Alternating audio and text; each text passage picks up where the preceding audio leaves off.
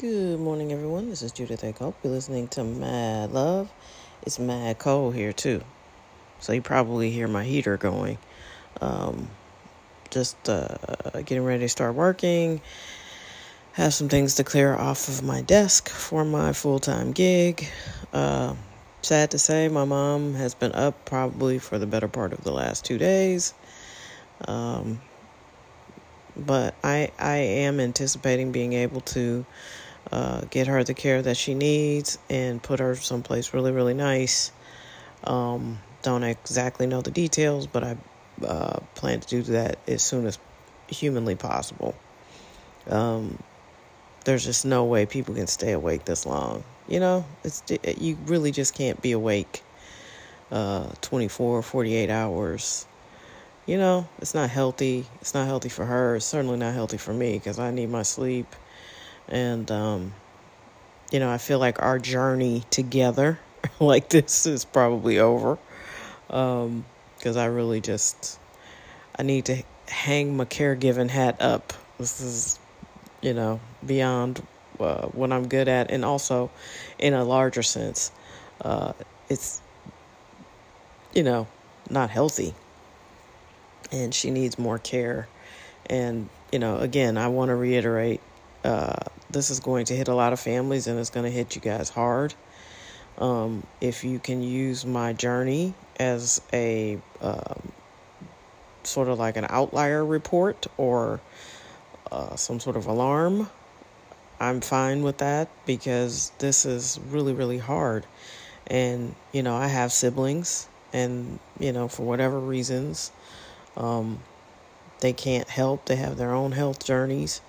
And, if you don't have a giant family, I think one person I know from high school, she has like 9 siblings. So, they all just take turns with their old parents, and that's nice. But everybody doesn't have that.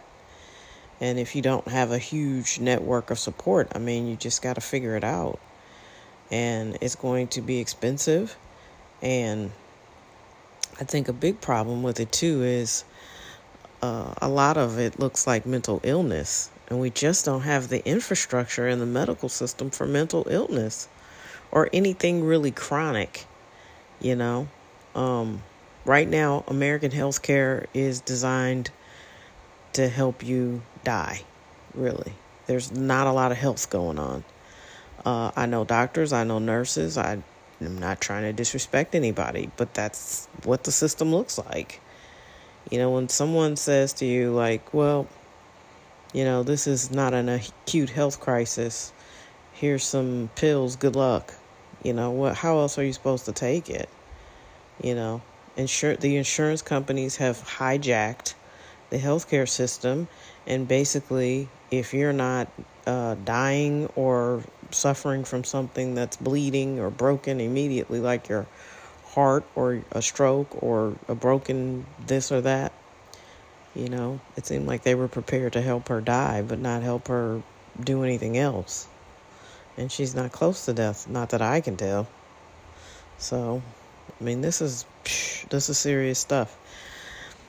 And, it's just an epic battle, So I also enjoyed the distraction of that crazy Walmart fight last week.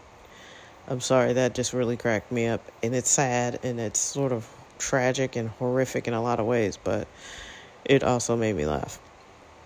What was I? Putin. I was reading some pretty disturbing stuff about the psychological state that Vladimir Putin must be in, because I'm pretty sure he thought this war would be, in and out. Like, boom, I'm just going to take over Ukraine, be done with that. The civilian toll, the way the soldiers have just been killing civilians, I don't understand. I don't understand what his end game is. And if you destroy the whole country, what is the value of having it? Is this just some sort of flex? Is he really trying to threaten the whole world order? Does he think Russia can take over the world? I don't understand. I really don't get it.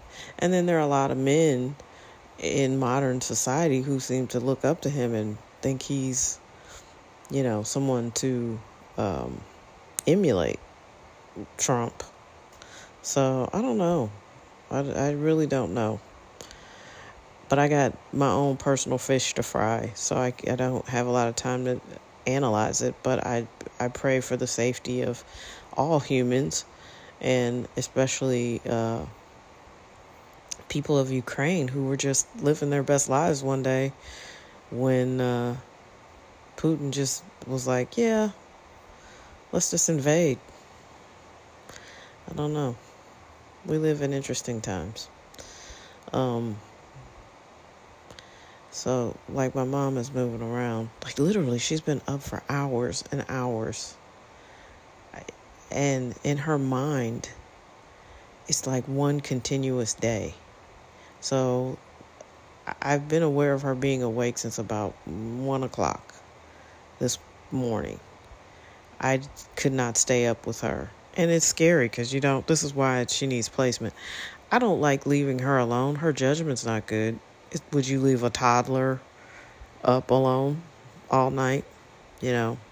She's a little better than a toddler because she likes to make herself a snack. So she might be like a 5-year-old. But her judgment's not great. And the good thing is she doesn't wander. She's afraid to be outside, and she doesn't touch the stove.